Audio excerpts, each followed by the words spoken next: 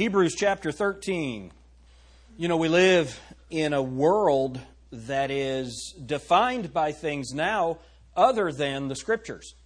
And so today, for Mother's Day, I thought that I would help mothers to know how to mother their children. Sometimes the Mother's Day message might be about mothers. Today it is to mothers. And I hope that this is a help for you. Sometimes you feel like you don't know what to do. I know as a dad, there have been times when I just didn't know what to do, usually with Lydia. But she's home from school, so I can tease her. There are times when you just don't know what to do as a parent. This book of Hebrews is really a helpful book for our time. You know, the Bible says that Satan is the god of this world. The Bible calls him the prince of the power of the air, the spirit that now works in the children of disobedience. And so we as believers, those of us who believe in the Lord Jesus Christ, we believe that He is God, that He was born of a virgin, that He lived a sinless life, and then He was nailed to a cross that was intended for us. He died in our place on that cross. He didn't have any sin to pay for on the cross. He was sinless. The Bible says, He who knew no sin was made to be sin for us, that we might be made the righteousness of God in Him, 2 Corinthians 5:21. And so Jesus Christ died on the cross, that sinless sacrifice. And then He was buried in a borrowed tomb. He stayed there for 3 days and 3 nights. And then He rose from the dead, proving that He was, is, and always will be God. And if you'll believe that, if you'll believe in His death, burial, and resurrection, confessing your sin to Him, and believing that only His shed blood, His death, burial, and resurrection can save you, then you can be saved. Isn't that a wonderful promise? It's a wonderful promise, not because of our works, but because of what He has done.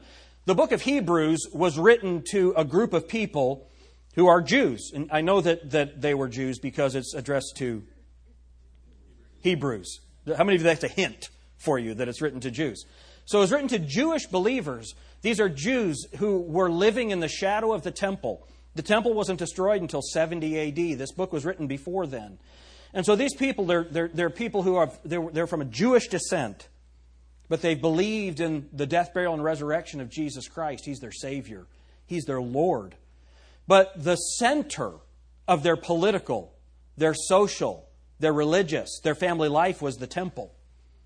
And the temptation was to go back to that rather than continuing in the faith.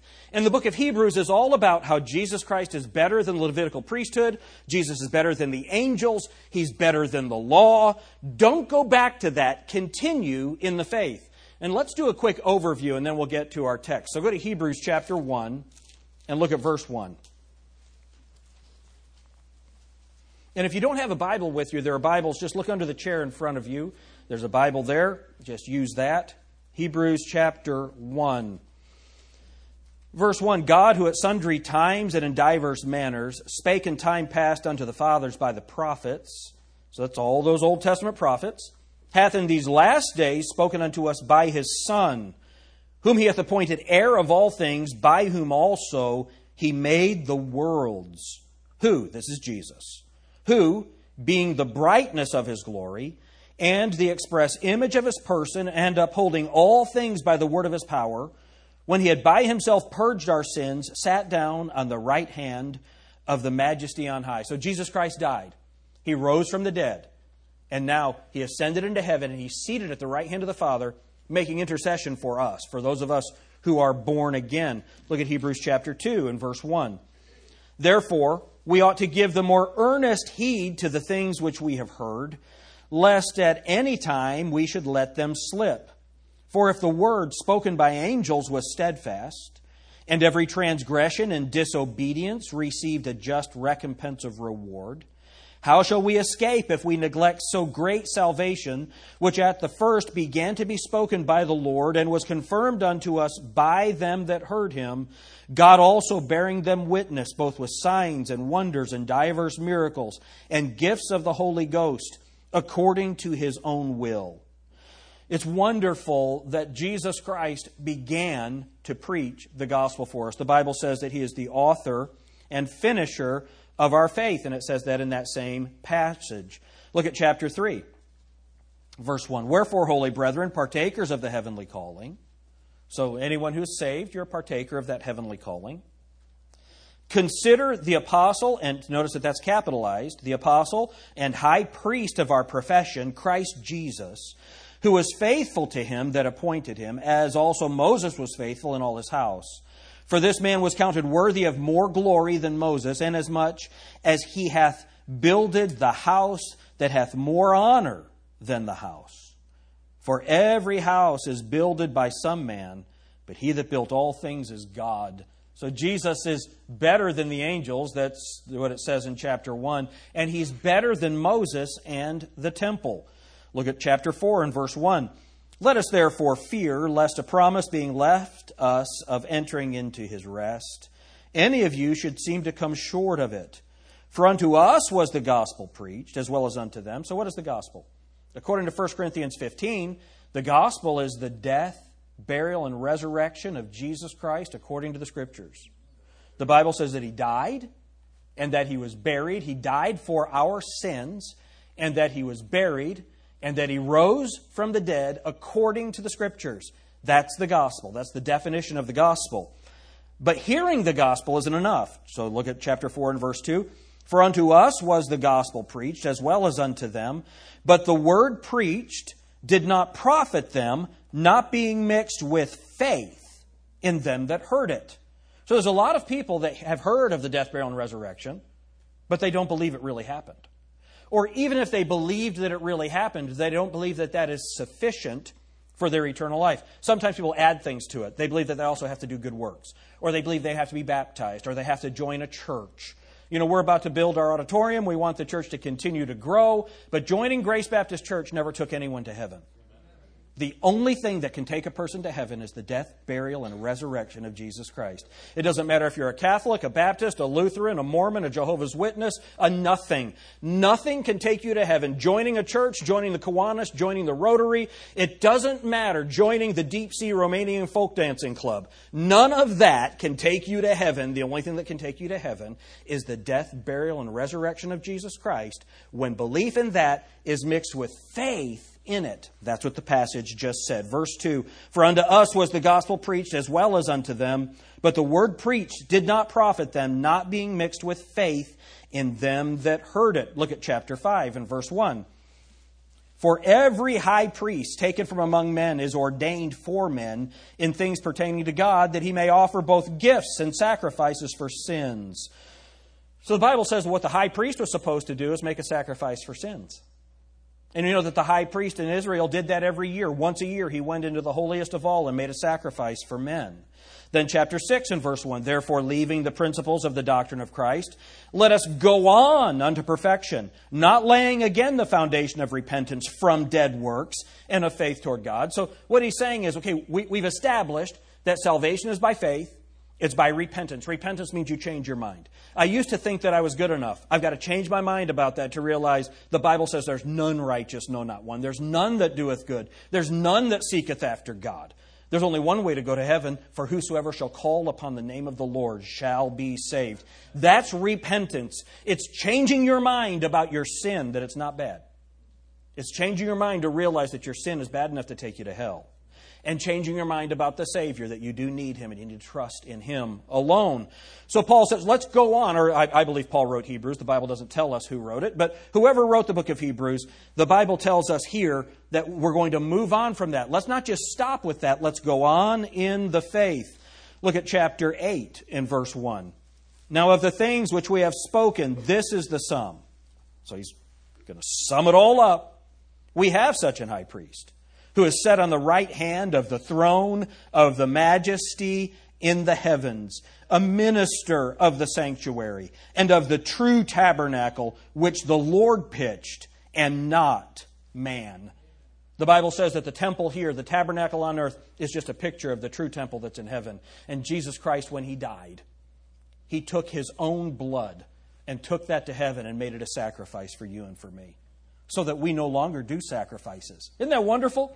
We don't have to do that anymore. Now when we rise, kill, what we do? We eat it. We don't do it as a part of worship. Then, look at chapter 10, verse 1. For the law, having a shadow of good things to come, and not the very image of the things, can never, with those sacrifices which they offered year by year, continually make the comers thereunto perfect. So that high priest, he'd have to go and make that sacrifice every year. Every year. It would cover, that blood would cover the sin of the people. But every year he had to come back. So what did Jesus Christ do? He came and shed His own blood for the sins of mankind. And that one sacrifice is enough. The Bible says He tasted death for every man. He is the propitiation. That's the satisfactory payment for our sins, and not for our sins only, but for the sins of the whole world. Then chapter 11, look at verse 1. Now faith is the substance of things hoped for, the evidence of things not seen. That's what faith is. It's a description. Look at chapter 3. Through faith we understand that the worlds were framed by the Word of God, so that things which are seen were not made of things which do appear. Physics even tells us that the world came from nothing. If you go all the way back to the beginning, there was a time when there was no time, there was no space, there was no matter. So whatever began it must be timeless, spaceless, immaterial, supremely powerful, and volitional to have the will to do it. Isn't it interesting that even physics tells us that there's a God who created the universe? That's what chapter 11. Isn't it wonderful the Bible wrote that for us 2,000 years ago? What an amazing Bible. So then you get to chapter 12, chapter 11, we learn about all of these people that lived by faith. Chapter 12 and verse 1, wherefore seeing we also are compassed about with so great a cloud of witnesses, let us lay aside every weight and the sin which doth so easily beset us, and let us run with patience the race that is set before us, looking unto Jesus, the author and finisher of our faith, who for the joy that was set before Him, what's that joy? It's seeing us before Him. The joy that was set before Him endured the cross, despising the shame, and is set down on the right hand of the throne of God. What's repetition in the Bible? God's volume control. How many times have you seen He's ascended to the right hand of the Father? Why? Because He's our high priest and He's better than the Levitical priesthood. So now we're to our text. And I have 10 minutes to preach my sermon. How many of you think that's possible? Nobody. None of you have faith. Well, we need to go back to chapter 11 and look at that. So the book of Hebrews is all about telling us when living in a world that wants to pull us back from our faith. How should we live? Mothers, I'm going to give you some principles from chapter 11 to teach your children. The first thing that we're to teach them in chapter 13 is teach them to be kind. Look at chapter 13 and verse 1. Let brotherly love continue. Be not forgetful to entertain strangers, for thereby some have entertained angels unawares. Remember them that are in bonds as bound with them, and them which suffer adversity, as being yourselves also in the body. So we as believers, we're supposed to be kind to people. The Bible says, as you have opportunity, be good unto all men, but especially to them who are of the household of faith. Jesus Christ said, the world, they'll know you are my disciples by your love one for another. Christians ought to be the kindest people in the world. We really should. We need to be helping each other. Now, being kind never took anyone to heaven. But because we're going to heaven, we should be kind to people. We don't have to worry about it. So, mothers, teach your children to be kind. Have you ever noticed how mean kids are? They need to be taught to be kind. You ever walk in the nursery and you see a 2-year-old pick up a toy and go over and bash some other 2-year-old in the head? They're just mean. They're little sinners. They need to be taught to be kind. It's hilarious. You watch one of these little kids and they get this look, this demonic look on their face. I almost preached from that passage where the Canaanite woman came to Jesus and wanted Him to heal her son because he was possessed with a devil. If you don't believe that, go to the nursery right now. You're going to see some of these kids. So what do we have to do? We need to teach them to be kind. Not only teach them to be kind, Mom, teach them to be pure. Look at the next verse. Marriage is honorable in all, and the bed undefiled, but whoremongers and adulterers God will judge. We have this idea in our culture that adultery and fornication is okay. It's normal. It's natural. It is natural, but the Bible says that the natural man cannot understand the things of God. They're foolishness unto him. Yeah, it is natural if you want to behave like an animal. If you're not an animal, then what you need to do is wait until you're married. Amen? We need to teach our children to be pure. Mothers, teach your children to be pure. The Bible is still true. God is the judge. Whoremongers and adulterers God will judge. So teach them to be pure. And then the next thing that you need to teach them is teach them to be content. How many of you have ever seen a kid at Walmart throw a fit because they don't get a toy? Men, you see it almost every time you go there. Some kid, I want it. You got to teach them how to be content. You don't need that. You don't need that. And what you need to teach them is that when they behave that way, you may never get another toy. They need to understand consequences for their actions. Teach them to be content. Look at what the text says. Let your conversation, that's your lifestyle, let your conversation be without covetousness. And be content with such things as ye have. For he hath said, I will never leave thee nor forsake thee. Why can we be content? Because we have Jesus. Then teach them to trust God. So that, verse 6, so that we may boldly say, the Lord is my helper. And I will not fear what man shall do unto me. We need to teach them to trust God and not fear man. Fear God, don't fear man. The Bible says, fear not him that can destroy the body, but fear him that can destroy the body and the soul in hell. Who's that? That's God. Right? Fear God and not man. You know, there are a lot of kids that are afraid in the world. Now, some of that's from school. And if your kids are being bullied at school, I know that I don't have to tell your parents, take care of it. Take care of it. Deal with it. Amen? And I know this surprises you. I was small when I was in school. Man, I hated being bullied. I hated it. It's terrible. And you get to where you're fearful in the world. We need to teach our kids not to be fearful in the world, but to trust God. And then if there is something going on, we as parents need to care for it. Amen? And if you happen to have a child that's a bully, care for it. Take care of it. All right, then it says, look at this. So we're going to teach them to be kind, teach them to be pure, teach them to be content, teach them to trust God. Then, look at this. Teach them to listen to their pastor. Now you're saying, of course, Pastor, you got to put that in there. No, I didn't put it in there. God put it in there. Look at what it says. Remember them which have, look at what it says, the rule over you, who have spoken unto you the word of God, whose faith follow, considering the end of their conversation. Now, you have to be careful with this. It doesn't say trust every pastor. If you can't trust the pastor's behavior in the church where you attend, you need to attend a different church. Right? And that's where it's really important that you hold Pastor Nathan and me accountable to make sure that our behavior is godly. That's the only rule that I have over you is the rule of godliness and the rule of the Word of God. I don't have any control over your daily behavior. I don't have any control of your finances. I don't have any control over that. I'm not your Lord. I'm your pastor. But the idea is that in the church, the person who sets the standard in the church is the pastor who follows the Word of God. You need to teach your children to listen to the pastor. It's really important. Remember them which have the rule over you.